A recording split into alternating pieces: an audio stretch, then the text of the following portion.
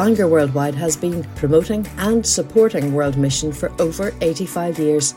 Our podcasts are free of charge. You can find out more about us at www.worldwidemission.org. We hope you enjoy this talk. Again, that sounds very exciting, doesn't it? I hope you'll all be back this evening. If you have your Bible, please turn to Acts chapter 2. Acts chapter 2. And we're looking together at the second chapter of Acts, which is a unique moment in the history of the church. It's a moment that had been prophesied in the Old Testament. Prophet Joel had spoken about a time when God would pour out his Spirit in an unprecedented way, and a time when God's focus would no longer be just on one people, one family, one nation, the people of Israel. God's focus would now be on the whole world. And that moving of the tectonic plates, that movement in God's purposes, is fulfilled here on the day of Pentecost. What happens on the day of Pentecost is that God comes by his Spirit to dwell in his church. And the purpose of God is mission. The Spirit comes to drive the church out in mission. And the purpose of God is to create the church, the people of God. And so the result of all that we see here is in verse 42, they devoted themselves to the apostles' doctrine and so on. In other words, the purpose of Pentecost is mission through the heart of the church. Remember what we said earlier, right at the very beginning of this series, if we're to think of mission, mission comes from the heart of God, through the heart of the church, into the heart of the world. He never bypasses the church. The church is part of his purpose. There's nothing in the New Testament ever considering men and women becoming Christians and then kind of going freelance, becoming evangelists and going and doing their own thing. Now, mission is through the heart of the church. So as we heard just a few moments ago, how does God plan to reach the world with the gospel? It is through new churches, church planting. My wife and I were involved in church planting in the Midlands, in Worcester, and to us it was one of the most productive and wonderful things that we'd ever been engaged in, because although it was sacrificial and although we were sending some of our best people, the result was that the gospel was being preached in another place. And that is in line with what's happening here in the Acts of the Apostles. We began to look at the sermon that Peter preaches. The first result of the coming of the Spirit is the preaching of the Word of God. And we looked at that sermon that runs from verse 14 down to verse 36, verse 37. And we saw three things about the sermon, three characteristics. Number one, it is Bible-based. There are 25 verses here. 12 of them are direct quotation from the Old Testament, and 9 of them are an explanation of the quotation. It runs something like introduction, quotation, explanation, quotation, explanation, quotation, explanation, conclusion. Preaching, to have substance, to be owned of God, is the exposition of Scripture. What does the Bible say? So it's Bible-based and it's Christ-centered. That will be something we recognize this morning as we see the second part of the sermon. And it is gospel-driven. It's not just a nice little talk. It demands a verdict. What will you do? Call on the name of the Lord in order to be saved. And then we saw that actually the structure of the sermon is the response to questions. The first question in verse 12, what does this mean? And we saw the answer to that. This is the fulfillment of prophecy. That's what we concentrated on yesterday, from verse 17 down to verse 21.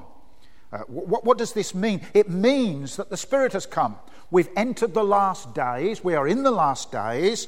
The last day is coming. Therefore, today is the day of salvation. And you can imagine these Jewish people saying, well, that's wonderful, but why has that happened? Why have we entered the last days? What significant event has taken place? And the second part of the sermon, which we began looking at in a few moments from verse 22 onwards, is the answer to that. This has happened because of Jesus Christ. Because Christ has come in all his glory. He's lived and he's died and he's risen and he's ascended, and therefore things have changed. And then, of course, the third question that is articulated, verse 37, brothers, what must we do? And Peter tells them exactly what they must do. So that's the structure of the sermon. Let's read the Word of God. We'll pick it up at verse 22. So Acts chapter 2 and verse 22. Men of Israel, listen to this. Jesus of Nazareth was a man accredited by God to you by miracles, wonders, and signs, which God did among you through him, as you yourselves know. This man was handed over to you by God's set purpose and foreknowledge, and you, with the help of wicked men, put him to death by nailing him to the cross. But God raised him from the dead, freeing him from the agony of death, because it was impossible for death to keep its hold of him. David said about him, I saw the Lord always before me, because he is at my right hand, I will not be shaken. Therefore my heart is glad and my tongue rejoices. My body also will live in hope, because you will not abandon me to the grave, nor will you let your Holy One see decay. You have made known to me the paths of life. You will fill me with joy in your presence. Brothers, I can tell you confidently that the patriarch David died and was buried, and his tomb is here to this day. But he was a prophet and knew that God had promised him on oath that he would place one of his descendants on his throne. Seeing what was ahead, he spoke of the resurrection of the Christ that was not to be abandoned to the grave, nor did his body see decay. God raised this Jesus to life, and we are all witnesses of the fact. Exalted to the right hand of God, he has received from the Father the promised Holy Spirit and has poured out what you now see and hear. For David did not ascend to heaven, and yet he said, the Lord said to my Lord, sit at my right hand until I make your enemies a footstool for your feet. Therefore let all Israel be assured of this, God has made this Jesus, whom you crucified, both Lord and Christ. When the people heard this, they were cut to the heart and said to Peter and the other apostles, brothers, what shall we do? Peter replied, repent and be baptized, every one of you, in the name of Jesus Christ for the forgiveness of your sins, and you will receive the gift of the Holy Spirit. The promise is for you and your children, and for all who are far off, for all whom the Lord our God will call.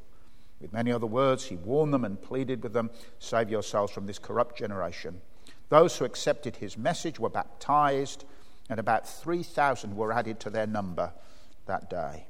They devoted themselves to the apostles' teaching and to the fellowship, to the breaking of bread, and to prayer. Everyone was filled with awe, and many wonders and miraculous signs were done by the apostles. All the believers were together and had everything in common.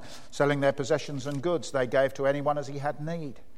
Every day they continued to meet together in the temple courts. They broke bread in their homes and ate together with glad and sincere hearts, praising God and enjoying the favor of all the people. And the Lord added to their number daily those who were being saved. And this is the word of the living God. Let's join our hearts together for a moment in prayer. Let's pray. Father, we thank you again for your word. We thank you that it is true and authoritative and powerful. We thank you that it is sufficient, and we thank you, Lord, that it is for each one of us this morning. Lord, we want to pray that today you would speak to us clearly and powerfully and transformingly. Lord, speak in such a way that our lives are changed. We ask it in Christ's name. Amen. I think I mentioned on one of the days that I began my ministry in a little church that had Brethren roots, and before I was called to be the pastor there, we had an itinerant ministry. People would come on a Sunday. Some of them were good, some of them were not so good. We had some great guys, I must say. One of them was a farmer, and he would turn up on a Sunday, and he would tell us that he'd written his sermon while sitting on the back of his tractor. And he'd had lots of time with the Lord and so on. I remember my wife and I, we just got married. We'd only been married for a couple of months. And we were fresh from Birmingham. You must remember this. We're from the big city of Birmingham with a population of over 1 million. On a clear day, you can see your feet. And it's a wonderful city. And we had suddenly landed right there in rural Wiltshire. And here is this farmer preaching, and it happened to be the day of Pentecost Sunday. So he said, now I'm going to talk today about Pentecost. What a difference it made. And all the congregation, oh, yeah, that's right. He said, you know them disciples, before the day of Pentecost, they was like rabbits, weren't they? Oh, yeah. And after the day of Pentecost, wow, They'd become like ferrets, hadn't they? Oh, yeah. And I turned to my, what on earth is he talking about? We're from Birmingham, we haven't got a clue. So I went up to him afterwards. I said, what did you mean? He said, well, rabbits, he said, are the most timid animals. You know, a rabbit will run a mile. If a rabbit sees a light, it will hide. Whereas a ferret, he said, I've kept ferrets on the farm, and they are the boldest animals you can imagine. You put a ferret down a hole and it won't come back until it's finished off its prey. I've seen a ferret take on a badger. They're so bold, they're so courageous. Now I thought of these stupid men who put them down their trousers. It must be completely insane, do you not think? And yet that's what happens. That's what he said. Look at these. Look at Peter. Here is this man who's run a mile. He's terrified. And it's only a little servant girl by the fire who says, aren't you one of his disciples? And he curses Jesus. And he hides. And then something happens. What's happened to Peter? Well, two things have happened to Peter. Number one, he is now convinced that Jesus is risen from the dead. He's met with the risen Lord. For 40 days, he's listened to the teaching of Jesus. And the second thing, of course, is that he's empowered with the Holy Spirit. The Spirit has come on this man and has transformed him. And the first result of Pentecost is the preaching of God's word. Look at verse 14. Look at the courage of Peter. Verse 14. He stood up with the 11. He raised his voice. He addressed the crowd, fellow Jews and all of you who live in Jerusalem. Let me explain this to you. And he speaks about the times. He applies the word of God to their times. And then look at verse 22. And as he's saying verse 22, I kind of picture him almost as kind of sweeping his hands around and pointing to them and saying, look, men of Israel, listen to this. Jesus of Nazareth was a man accredited to you by God by miracles and wonders and signs. You saw it with your own eyes. You're without excuse. And this man was handed over to you. Notice the pronoun there, the second person pronoun. He was handed over to you by God's set purpose. You, with the help of wicked men, put him to death by nailing him on a cross. Here is bold preaching. Brothers and sisters, if you read the history of the church, what you should say, what you should recognize is that when revival comes, there is bold preaching. What we need today is bold preaching. Isn't that true? Okay, well, let's begin again. What we need today is bold preaching, yes. Authoritative declaration of the word of God. I was once asked to go and preach at a conference, and it was a particular church that had a very strong liberal tradition. The previous man in the pulpit had been a man called Bishop Spong. Now, has anybody heard of Bishop Spong? Bishop Spong is about as liberal as you can get. He doesn't believe anything that the Bible says. And so I arrived at this church for this conference. I don't know why the church, I suppose it was the biggest church in the city, and they'd taken it over. And I noticed when I arrived that they had two pulpits.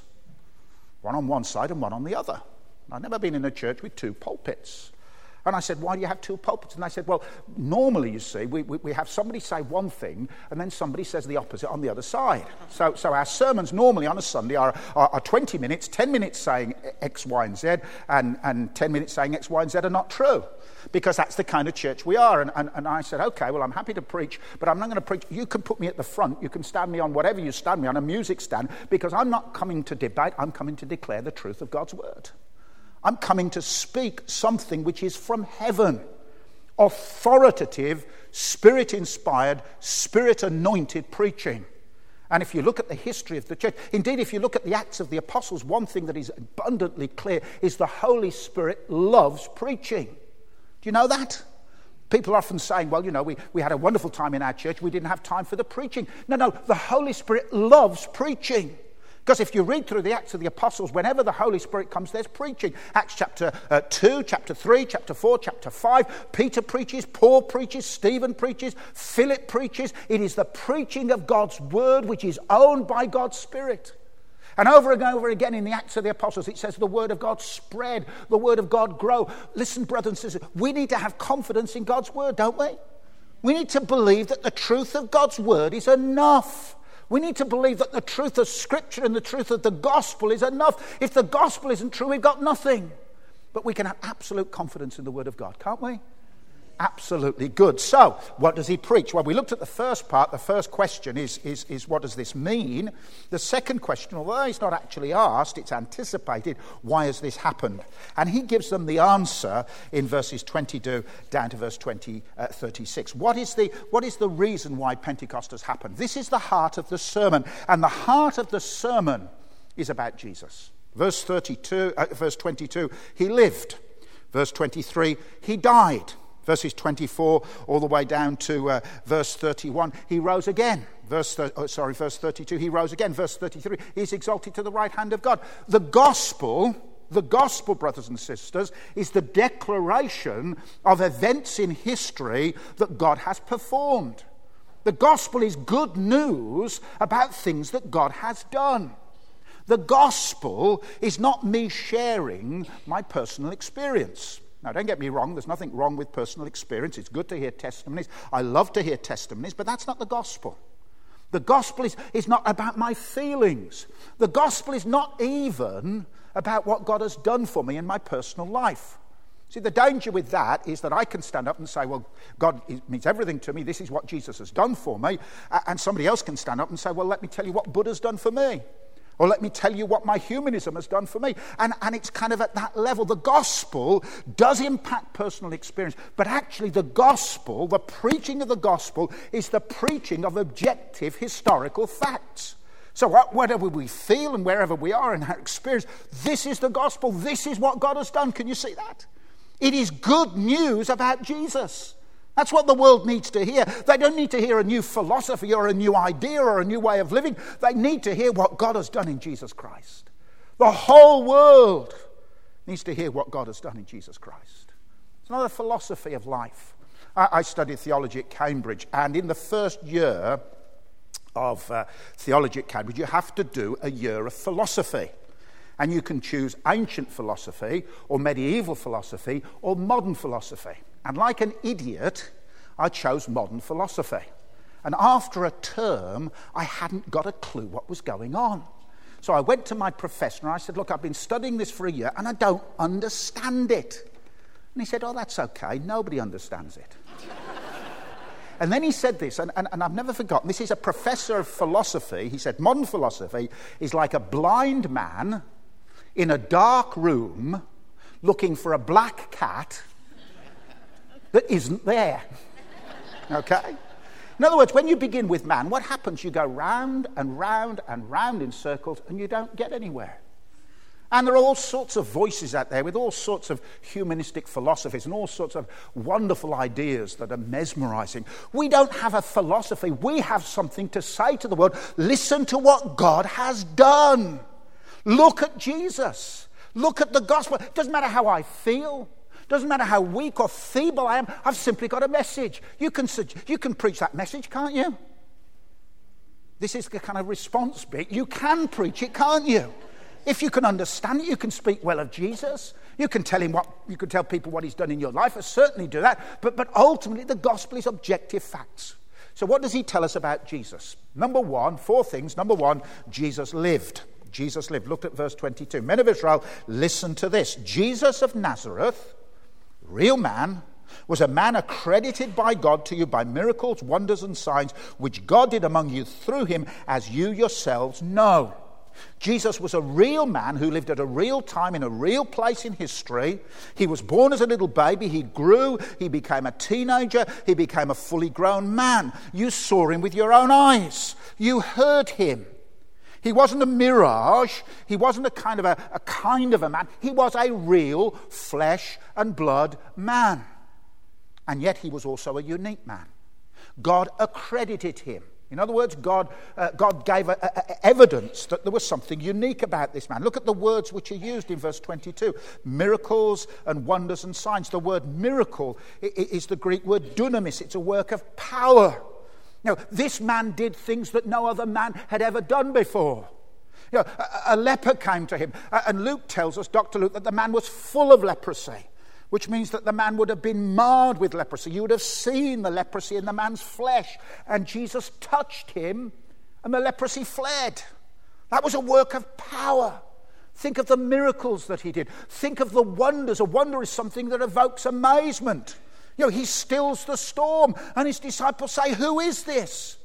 Who is this person who's amongst us? Only God can still the storm. And yet he speaks, and instantly the sea is still. Incidentally, it's not just that the wind stopped blowing. It says the sea was still. Have you ever been in a boat going up and down, and then the wind stops? It still goes up and down. And then it stops after a while. spoke the word, and the storm was stilled. It was a wonder, and it was a sign pointing beyond him.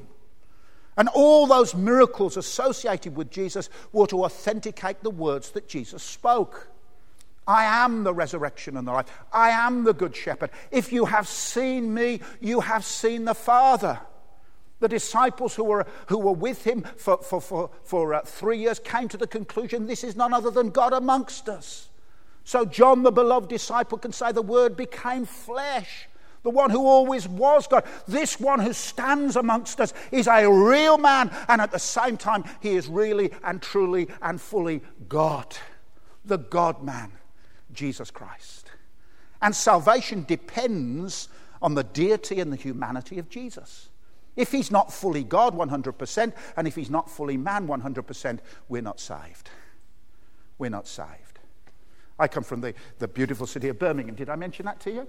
And in Birmingham, we have a huge hotel called the Hyatt, very posh hotel, and just across the road is the Symphony Hall. And there's a bridge between the Symphony Hall and the Hyatt. And, this is for the really posh people. They can go to the Hyatt and they can have their kind of special meals and so on. And then they go across the bridge to Symphony Hall, and they don't need to meet common people like us. They don't need to meet Brummies even. So, except that they prepared the bridge off-site, and they arrived and they put the bridge in place, and they discovered that the bridge was about 2 feet too short. So in other words, it was on the Hyatt side. So in other words, if you wanted to go to the Symphony Hall, you had to kind of come across, hitch up your skirt if you were a lady, or get your clothes prepared, and jump over 2 foot.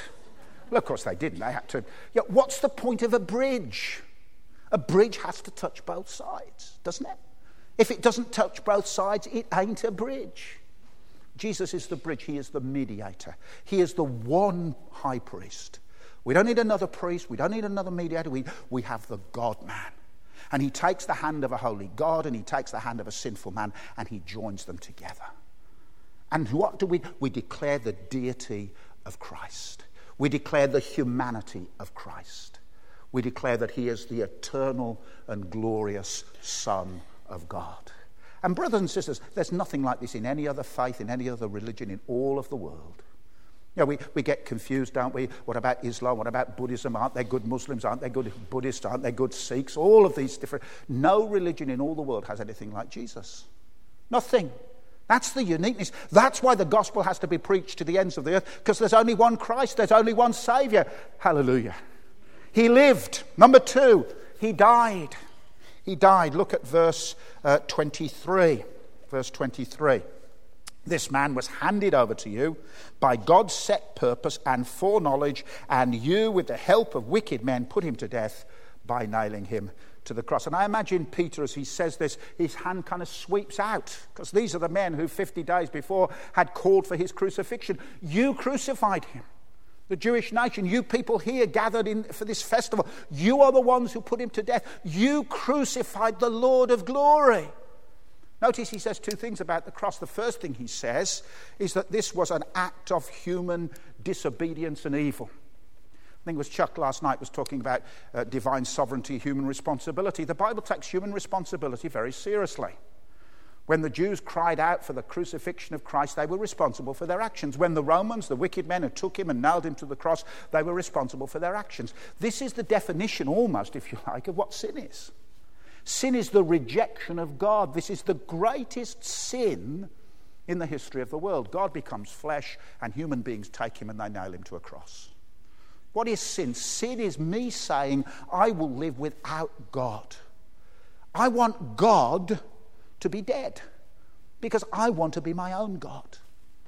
John Bunyan, who wrote Pilgrim's Progress, described sin like this. He said, if you want to imagine how bad sin is, think of those men who mocked Christ. I think it was Herod's soldiers, wasn't it? They took a blindfold and they put it across his eyes so he couldn't see, and then one after another they came and they knelt and they punched him in the face. Bang, bang, bang. If you're a prophet, if you're the Christ, tell us, who hit you? Who hit you? Who hit you? Fist after fist after fist. And Bunyan says that's sin. Sin is a fist in the face of God. Every sin is a fist. I do not want God's will or God's way or God's law. I want God to be dead. I will rule in my own life. That's what Adam and Eve, in essence, do. You will be as God, knowing the difference between good and evil. It's not just that they would know the good and evil. They would say what was good and evil. They would make God and evil for themselves. So the first thing he says about the cross of Christ is that it was an act of human sin and rebellion. The second thing he says, it was the purpose of God. It was the eternal purpose of God. It was the purpose of God going back that he would give his son. The cross is not an accident. Did any of you ever go to the Millennium Dome? Anybody? Oh, not many of you. You're pretty wise in Northern Ireland. But there was a part of the Millennium Dome known as the Faith Zone. And it had the different religions of the world. And do you know what it said in the Christian area? This is what it said in the little Christian area. It's supposed to represent the Christian faith. Jesus Christ was a good man who died tragically young. A good man who died tragically young. The death of Jesus was foreordained in the mind and the heart of God before the foundation of the world. The one who died on the cross was the beloved of the Father, on whom the Father set the sins of all his people and then poured out his wrath. Brothers and sisters, the cross is central to our salvation. Without the cross, there is no hope and there is no heaven and there is no forgiveness of sin. The cross is vital to the purpose of God. Vital to our salvation. So Paul says to the Corinthians, the most sophisticated city in the world next to Athens, I came and I decided, although I was weak and feeble and frail, I decided to do one thing, to preach Jesus Christ and him crucified. When I first started preaching down in Wiltshire, I used to go to this little church where there was an old boy who was the church secretary. And the first time I arrived, he was called Mr. Marsh. And he said, hello, I'm Mr. Marsh, I'm the church secretary, and if the Lord spares me, on my next birthday, I shall be 97 years old. And then I came back the next year, and he said, oh, I'm Mr. Marsh, if the Lord spares me, I shall be 98. And so it went on until one year he said, next year, if the Lord spares me, I shall be 100 years old. And then I'm going to retire. Which I thought was a little bit, lax really, but never mind. He took you into the back and he would always pray the same prayer. Pray the same prayer. Oh God, he'd say, thank you for bringing this man to preach. And now show us Jesus. We want to see Jesus because he is the darling of heaven. He is the darling of the Father's heart. And he's our darling too. Show us Jesus. And he is the darling of heaven. The darling of the angels, but more than that, the darling of the Father's heart. And during his life on earth, he speaks of his Father, Abba, Father, Father, Father. 187 times, Father, my Father, my Father. And as they nail him to the cross and the agony begins, he prays still, oh, Father, forgive them. They don't know what they're doing. And then they lift him up. And suddenly at noon, darkness descends. Darkness in the Bible is a symbol of judgment. And the Father who has walked with him for all those 33 years pours out his wrath upon his own Son. And the Father turns his face away. And out of the darkness, he doesn't cry, Father. He says, my God, why have you forsaken me? Brothers and sisters, that's the cross. That's our hope. Don't you love him this morning? Isn't he precious to your hearts this morning? What do we preach to the world? What does the world need to know? It needs to know that Jesus lived. It needs to know that Jesus died. But it also needs to know that Jesus rose from the dead. And this next section, which really forms the heart of this sermon from verse 34 to verse 32, is about the resurrection. There are 15 verses in this section, and 9 of them are about the resurrection, because the resurrection is the crux. Look at verse 24. But God raised him from the dead, freeing him from the agony of death, because it was impossible for death to keep its hold of him. Yes, he died, but praise God, he rose again. The word agony there in Greek is a word which is often used to describe birth pangs. When a woman goes into labour, she begins the birth pangs. The agony of death, the birth pangs of death could not hold him in. You know what it's like, ladies, when you're pregnant and you come to the 9th month and suddenly this kind of God-given desire to push comes. Is that right? You must have the baby. And your husband says to you, well, are you okay? No, get me to the hospital. whatever, get me there. So you sit in the car and you're driving along and you say, oh, it's quite a nice day today. Instead of going to the hospital, why don't we go down to the beach and have a nice cup of tea by the beach? And your wife said, get me to the hospital because this baby is coming. And you say, well, hang on a minute, just hold on a little bit, dear. It's such a... No. When the baby has to come, the baby has to come. Isn't that right? I hope I'm not being too indelicate, but when the baby's coming, the baby's coming. And there's nothing that can hold it in. And what it's using there is the picture of death. When Jesus was to come out of death, nothing could hold him back. Nothing on the universe could stop him. He's coming out of the agony of death, and he's going to conquer death, and nothing in this world can stop him because he's the living Lord. Hallelujah. He has conquered death. Death is over. Death is finished because of Jesus. He has stood on its head, and he has trampled it underfoot. Yes, we're going to die. Of course we're going to die. But we die in hope because Jesus has conquered death. And so this Jesus who lived and died, rose again, and in the next few verses, he proves it. He proves it, first of all, from the Old Testament. Look at verse 25. He gives us a quotation there in verse 25 down to verse 28. It's from Psalm 16. It's David speaking about his hope of resurrection. Verse 27, for example, you will not abandon me to the grave. You will not let your Holy One see decay. You have made known to me the paths of life. You have filled me with joy in your presence. Now he takes that as a messianic psalm, a psalm that's speaking about the Messiah. Look at the logic of Peter in verse 29. Brothers, I can tell you confidently that the patriarch David died and was buried, and his tomb is to this day. Here, so maybe he points onto the hillside, and you look over there, his tomb is there. David didn't rise from the dead. So this psalm can't be about David, so who was it about? He was a prophet, verse 30, and he knew that God had promised him on oath that he would place one of his descendants on his throne. Seeing what was ahead, he spoke of the resurrection of the Christ, that he was not abandoned to the grave, nor was his body see decay. In other words, the Old Testament said this. You should have realized this. You should have understood this. David predicted that the Messiah would come, and that the Messiah would die, and that the Messiah would rise from the dead. So the Old Testament predicts it, and as well as that, here is our testimony. Look at verse 32. God raised this Jesus to life, and we are witnesses of that fact. We have seen it ourselves. Let me tell you two things about the resurrection this morning. Two things that we need to grasp about the resurrection. Number one, you ready? This is important. The resurrection of Jesus Christ is a physical, literal, historical event in history. Jesus literally, physically rose from the dead. You get that? And you agree with that? Good. The modern theologians, the liberal theologians, speak of the resurrection as a kind of an existential experience. You know what it's like? You're kind of walking along the road. It's been a bad winter and you're pretty depressed. Maybe you've had this kind of sad seasonal affective disorder and you're pretty low. And then suddenly, as you're walking along the road, suddenly the sun comes out.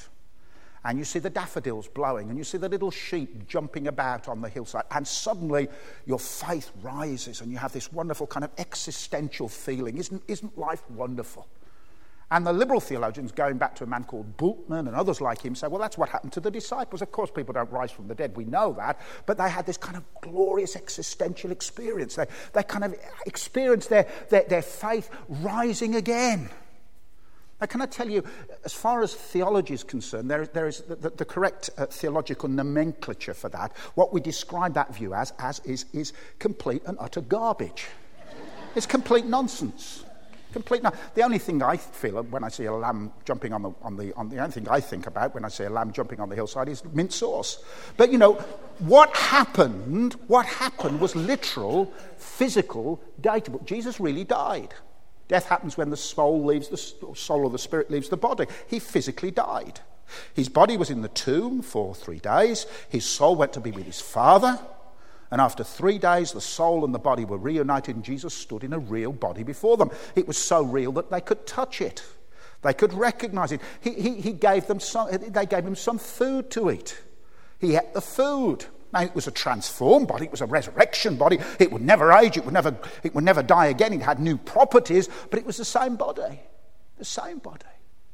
And brothers and sisters, we don't need to be embarrassed about that. The evidence for the resurrection is overwhelming. Someone's put it like this: what is the evidence for the resurrection? The empty tomb, the deflated shroud, the angelic testimony, the transformed disciples, the elated witnesses, the empowered church, the powerful preaching, the outpoured spirit, the dedicated day, the confounded enemies, the convicted sinners, the conquered world, the noble army of martyrs, and a Christian church in every continent. The evidence for the resurrection is overwhelming. When I studied theology at Cambridge, we had to study the liberals. One of them was a man called Ernst Renan. He was a French theologian. And he said this: I don't believe in the resurrection. Resurrection doesn't take place. If I'd been there on resurrection evening, if I'd seen him with my own eyes, if I'd heard him with my own ears, if I'd touched him with my own hands, I still wouldn't believe that Jesus had risen from the dead. Well, there you go. Some men are so open-minded, their brains have dropped out. It was said of one theologian, he was in two minds. One was lost and the other was out looking for it. No, he rose from the dead. And this is history. And this is vital history. Because the second point I want to make is that our whole faith turns on this. Jesus didn't rise from the dead, then the Christian faith is not true. The fact that he rose from the dead has changed everything. The world is different now. You know all about the Titanic here in Northern Ireland. You imagine the Titanic almost about to hit the iceberg, okay? I was going to say letters for a minute, but the iceberg, and it's almost going to hit it, and somebody manages to turn it round. I mean, lots of children's talks and gospel illustrations would be lost, but never mind. The Titanic would be saved. It's as if this world is heading towards destruction. And one man, Jesus Christ, turns it round. He takes death by the throat, as it were, and he struggles with it, and he strains it, and he conquers death. And what does that mean? When we die, it's not the end. We lay asleep in the grave. Our souls are with the Lord, and one day we'll be raised bodily from the dead, and we will be with the Lord forever. The glorious hope of believers is the resurrection of the body, because Jesus is the first fruits. Barry was one of the first men converted in my ministry in Wiltshire. He's had a tough time in the last year or so. He had cancer of the throat, and they had to remove his tongue. And then it went further, and so they removed most of his digestive system. I went to see him just 3 or 4 days before he died. And at that point, it was difficult for him to talk. And they were feeding him through a tube. And he said to me, Pastor, he said, I'm never going to taste anything again. I'm never going to have any food again. They've told me this is the end. They're just keeping the pain at bay. This is almost the end. And I'm never going to eat again. And then with tears in his eyes, he had this great big smile and finding it difficult to talk. He said, but Pastor, I'm not anxious, because very soon I will be sitting down at the table of the King. Very soon I will see my Saviour, and he will raise this weak and feeble body in resurrection power. Christ has died. Christ is risen. And here's the fourth thing. Christ is exalted to the right hand of the Father in glory. Verse 33, exalted to the right hand of God, he has received from the Father the promised Holy Spirit that he's poured out, that you now see and hear. How do we know that Christ is exalted to the Father's right hand? Because he's poured out the Holy Spirit, just as he promised. For David said, verse 34, that he ascended to heaven, yet he said, the Lord said to my Lord, sit at my right hand until I make your enemies your footstool for your feet. Therefore let all Israel be assured of this.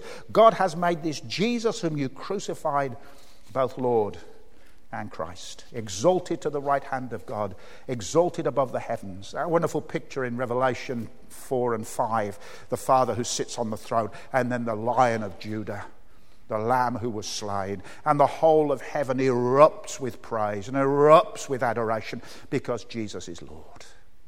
Yeah, we live in a world where it seems that so many areas of the world in our own culture, in our own land, in different lands are in darkness.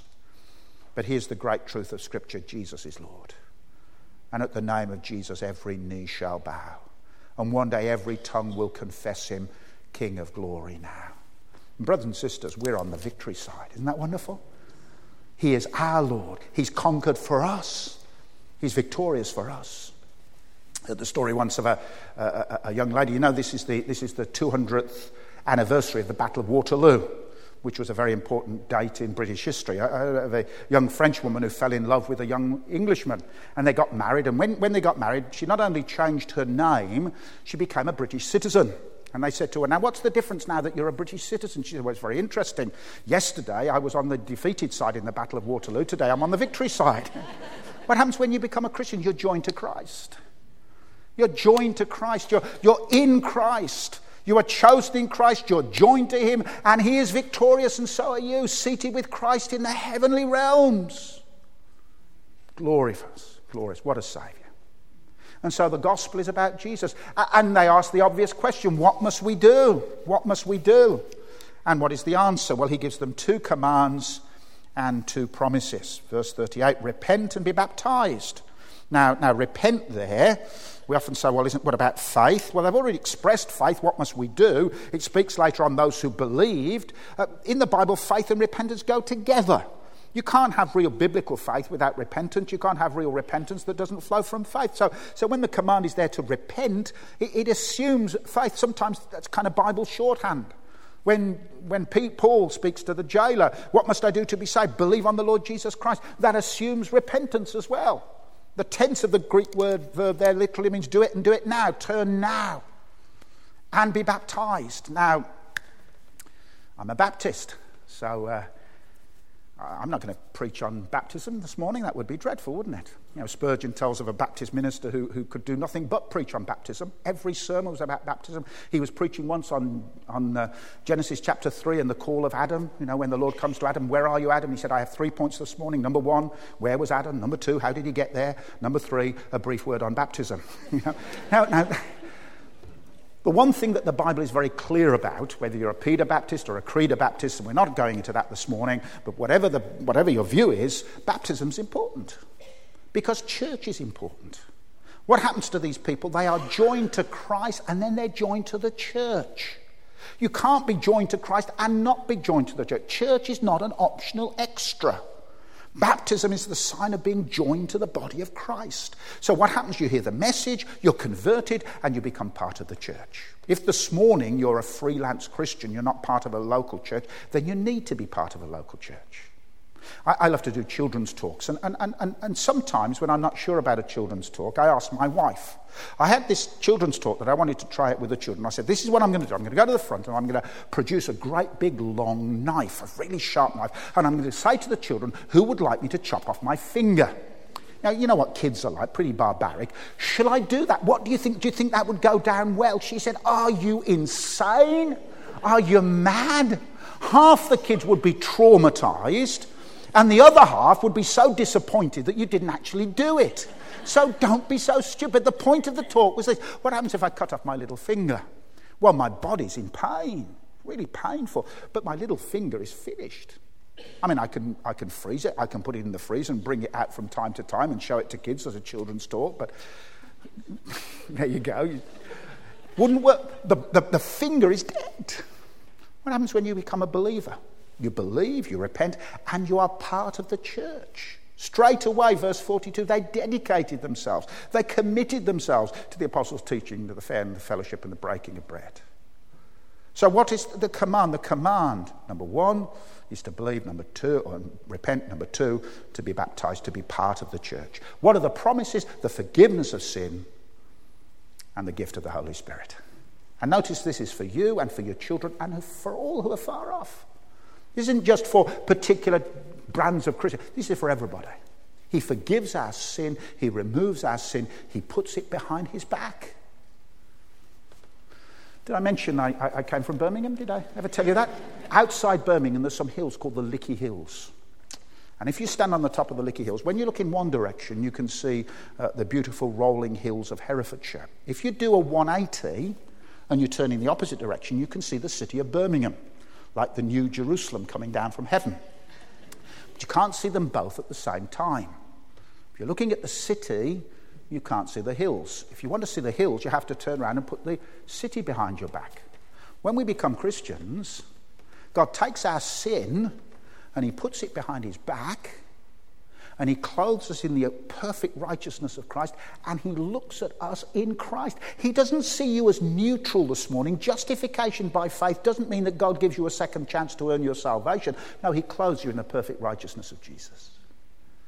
Believe and repent, and you will receive the forgiveness of sins, the righteousness of Christ, and you will receive the gift, the seal of the Holy Spirit. The Holy Spirit coming to dwell within every Christian. And the result of Pentecost, a sermon is preached, the word is proclaimed, and the church is born. Verse 42, they committed themselves to the church. What is evangelism? It is from the heart of God, through the heart of the church, into the heart of the world.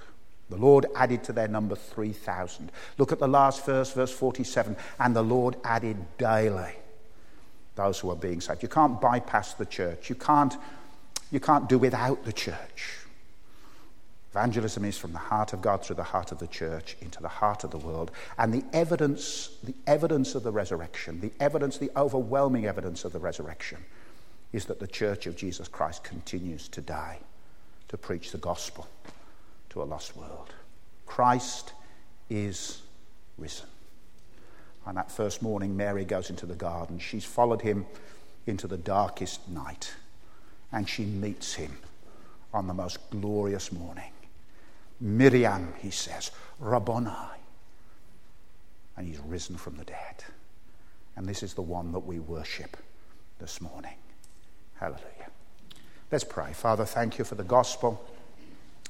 Thank you that it's not just our feelings or our experiences or a kind of a general philosophy. Thank you that it's truth, it's facts, it's history. Thank you that Jesus really lived, the Son of God and fully man. Thank you that he died as an atonement for sinners there on the cross, bearing the wrath of God so that God could turn his face away from us and from our sin and smile upon us in grace and mercy. Thank you that Jesus is risen today, the Lord of life, the conqueror of death. Thank you that he's exalted to the Father's right hand. Thank you that he's building his church. The gates of hell will not prevail against it. And thank you that our mission now is to proclaim this message to the ends of the earth. Thank you. In Jesus' name, amen. We trust you've enjoyed this podcast. If you'd like to make a donation to support the work of Bangor Worldwide, please visit www.worldwidemission.org/donate.